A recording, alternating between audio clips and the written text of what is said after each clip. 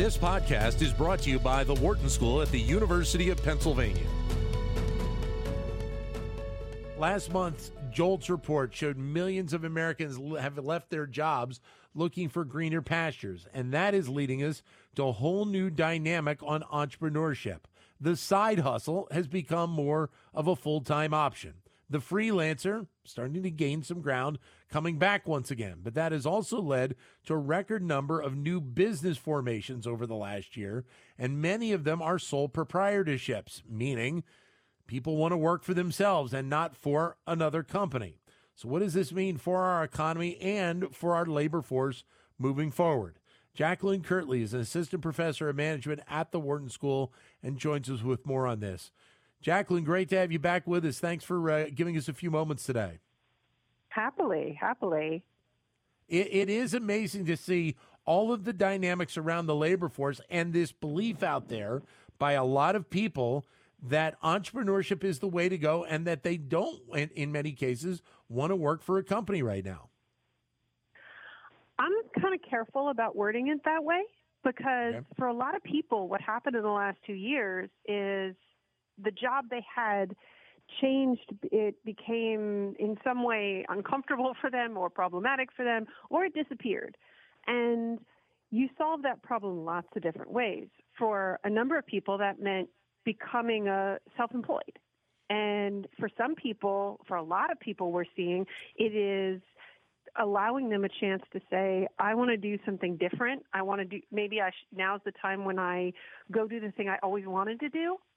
And so we're seeing a lot of people embrace this opportunity to do something different, whether it's going to stick, whether it's going to be permanent, whether it's going to be the thing that keeps me going through this crazy time, and then I go back to working for a company later. I don't think we know the answer to that yet, but what we're seeing is a lot of solutions to whatever's going on with my job during the pandemic. So maybe some short-term benefits that we don't know yet whether or not will have a long-term lifetime to them. I think we're seeing short-term solutions that are really giving people an opportunity to rethink what their time spent in their job and how they make their living, what they want it to be. And that's fantastic in a lot of ways. It is making it challenging because the labor market doesn't look like employers are used to it looking. And we're seeing that with, every time you go to a restaurant and they tell you, well, yeah, we have lots of empty tables because we don't have enough staff. Right. But we're seeing this opportunity, and the number that a lot of people are paying attention to is the U.S. Census has the statistics for business formation, which is basically the number of new business applications that get filed every month. And in the last year and a half, that number has shot up dramatically. And so we go from, 200, 300,000 per month to 500,000 at one point or a couple points in the last 2 years. And this is crazy new.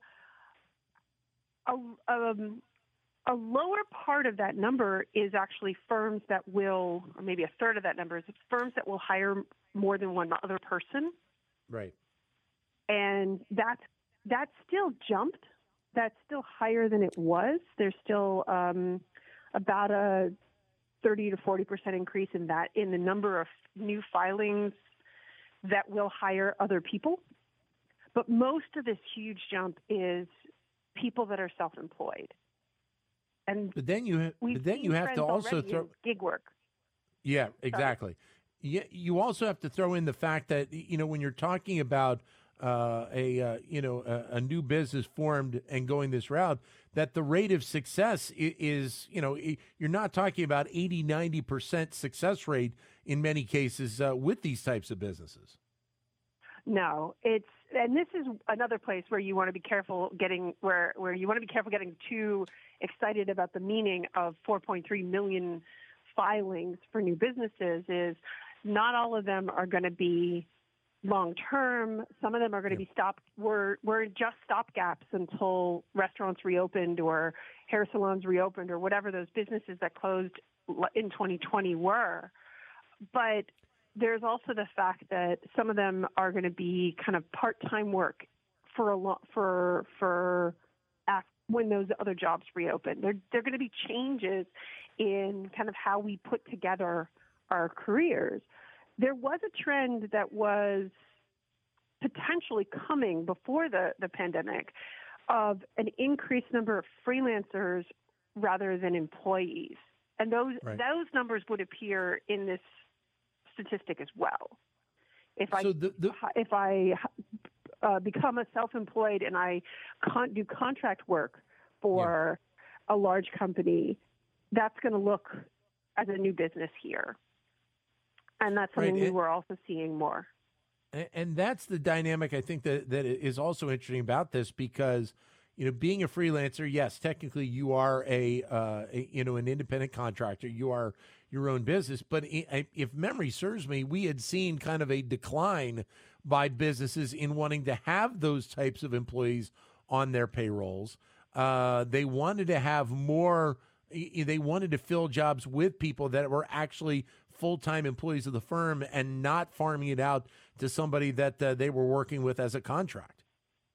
This one keeps going back and forth. We get these waves of companies saying we want to keep everything within the company because we want to be able to control, and not necessarily control it, but we want to be able to make sure that we're getting the most out of our employees, that whatever they learn while they're here gets reused on the next project and doesn't have to be recontracted. But then we also see ways that firms are looking to kind of bring people in on project bases. So it kind of goes back and forth. That's why I would describe that as a trend we thought we were going to see, and then everything kind of changed when COVID hit and the entire climate sort of shifted. So then when you think about one of the reasons that freelancers aren't always preferred is that they're not part of the corporate culture, and the work from home shifts the meaning of that, or the enactment of that. When you think about then entrepreneurship as kind of a business segment, is it as strong as it has been that you've seen in years past? Well, entrepreneurship as a business segment was actually kind of flat. It's a challenging one for most people to see. We pay a lot of attention to these fantastic stories of unicorns and firms with valuations, with these astronomical multi-digit billion valuations. But most entrepreneurship is much smaller than that. And as a total, and we see this in that business formation statistic, new entrepreneurial firms entering was kind of flat over the last 2 decades. And so this isn't shooting up or shooting down, it's kind of a continuing thing.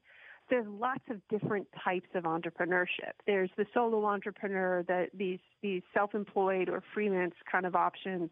There's the big company that's going to turn into a unicorn with multi-billion-dollar valuation, and there's a lot of things in between. Right. That are all entrepreneurship. What do you think then the impact is on the labor force in general right now by this type of activity occurring? I think that there is an opportunity for people to, and this is something that a lot of people are calling the Great Resignation, to make the shift to doing something that they always wanted to try or do something different than what they were doing before. And that kind of empowerment has a lot of great potential. The best entrepreneurs are the ones that are truly passionate about what they're doing and willing to put in the time to do that and succeed. So there's a lot of potential for us all, for the entrepreneurs themselves, but also for those of us who want to have these products and services, in the fact that this situation has opened those doors. So I tend to focus on that side. Right. So anecdotally, having been at Wharton now for 7 years, I've seen, just the wealth of students thinking about starting their own business and and moving forward. And obviously, there have been some great success stories with that. And it seems like kind of looking out larger term, that we are seeing that kind of mindset really grow and develop. When you see even one or two examples of success going that way, people feel like, okay, I'm willing to take it and give it a shot right now. Absolutely. We are big fans of the hero story in entrepreneurship. We see what other people have achieved against the odds, and we're inspired by it. And it gives us the hope and the power to go off and try to do it ourselves. And it's one of the reasons why watching entrepreneurs has always been so fascinating, because it is against the odds, and it is an effort that seems sometimes Herculean that we really need to achieve. And they do. They are inspired, they're passionate, and they pull off things that are fantastic and create new stuff that we never knew existed or should. And the rest of us get to be customers to that, which is good for us. What's interesting is when you think about the idea of the side hustle, which is something that we really started to hear a lot about, maybe just before the pandemic, and then the pandemic really increased that. It was just that, something on the side.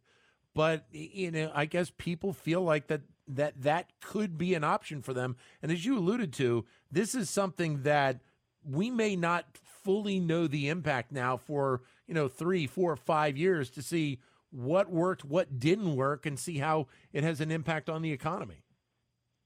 I think some of this was coming as a growth out of this gig economy that we've been seeing for a while now.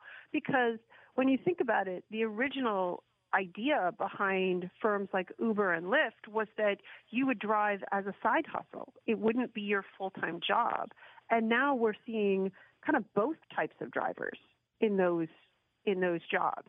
The thing that looked like a side hustle to begin with becoming a full-time job, that was something that we were seeing more examples of. And now with this opportunity that's been sort of created as a silver lining, I hope to think of it as, from the shift in the economy in the last 2 years and the work from home orders, we're seeing, okay, this is something I've thought about doing on the side. Could I do it for real, for full time? So for a lot of the companies that either cut back on their jobs when the pandemic hit, or they ended up losing employees who were going to other firms, I guess the question for a lot of these companies is, how do they adjust to that? Will there be a longer term impact for them, or will they be able to kind of, I don't want to use the term roll with the punches, but to a degree, that's what it is that they're going to be able to adjust and survive because their business structure is still pretty strong. We're going to see a little kind of shift and we're already seeing a little shift in the kind of power struggle between labor and employer, and that's coming out in a couple of places. But that kind of struggle settles out once we find a way for everyone to agree. And so you may find larger companies are filling those roles at a higher pay, or with more benefits, or with a different sort of context of work from home and work-life balance. And we'll find a solution, or maybe on a per employee or employer basis, but we're pretty good as people, as members of the economy, to find a way to make it work. So there will be shifts in how some of it's done, hopefully all for the better. But we'll see that firms with good strategies and good outcomes have the resources to pay people to help them do that work well, and they will be able to move forward. One thing I think we can agree upon, Jacqueline, is that this is going to become very interesting research for people like yourself and others over the next several years. Yes, there's going to be COVID or pandemic or work from home in the titles of a lot of academic papers in the coming years, whether we like it or not. Yes. Jacqueline, thanks very much for a few moments. Greatly appreciate it. All the best. Absolutely. Nice to talk to you. Thank you. Jacqueline Kirtley, who is Assistant Professor of Management at the Wharton School. To keep engaged with Wharton Business Daily and other Wharton School shows, visit businessradio.wharton.upenn.edu.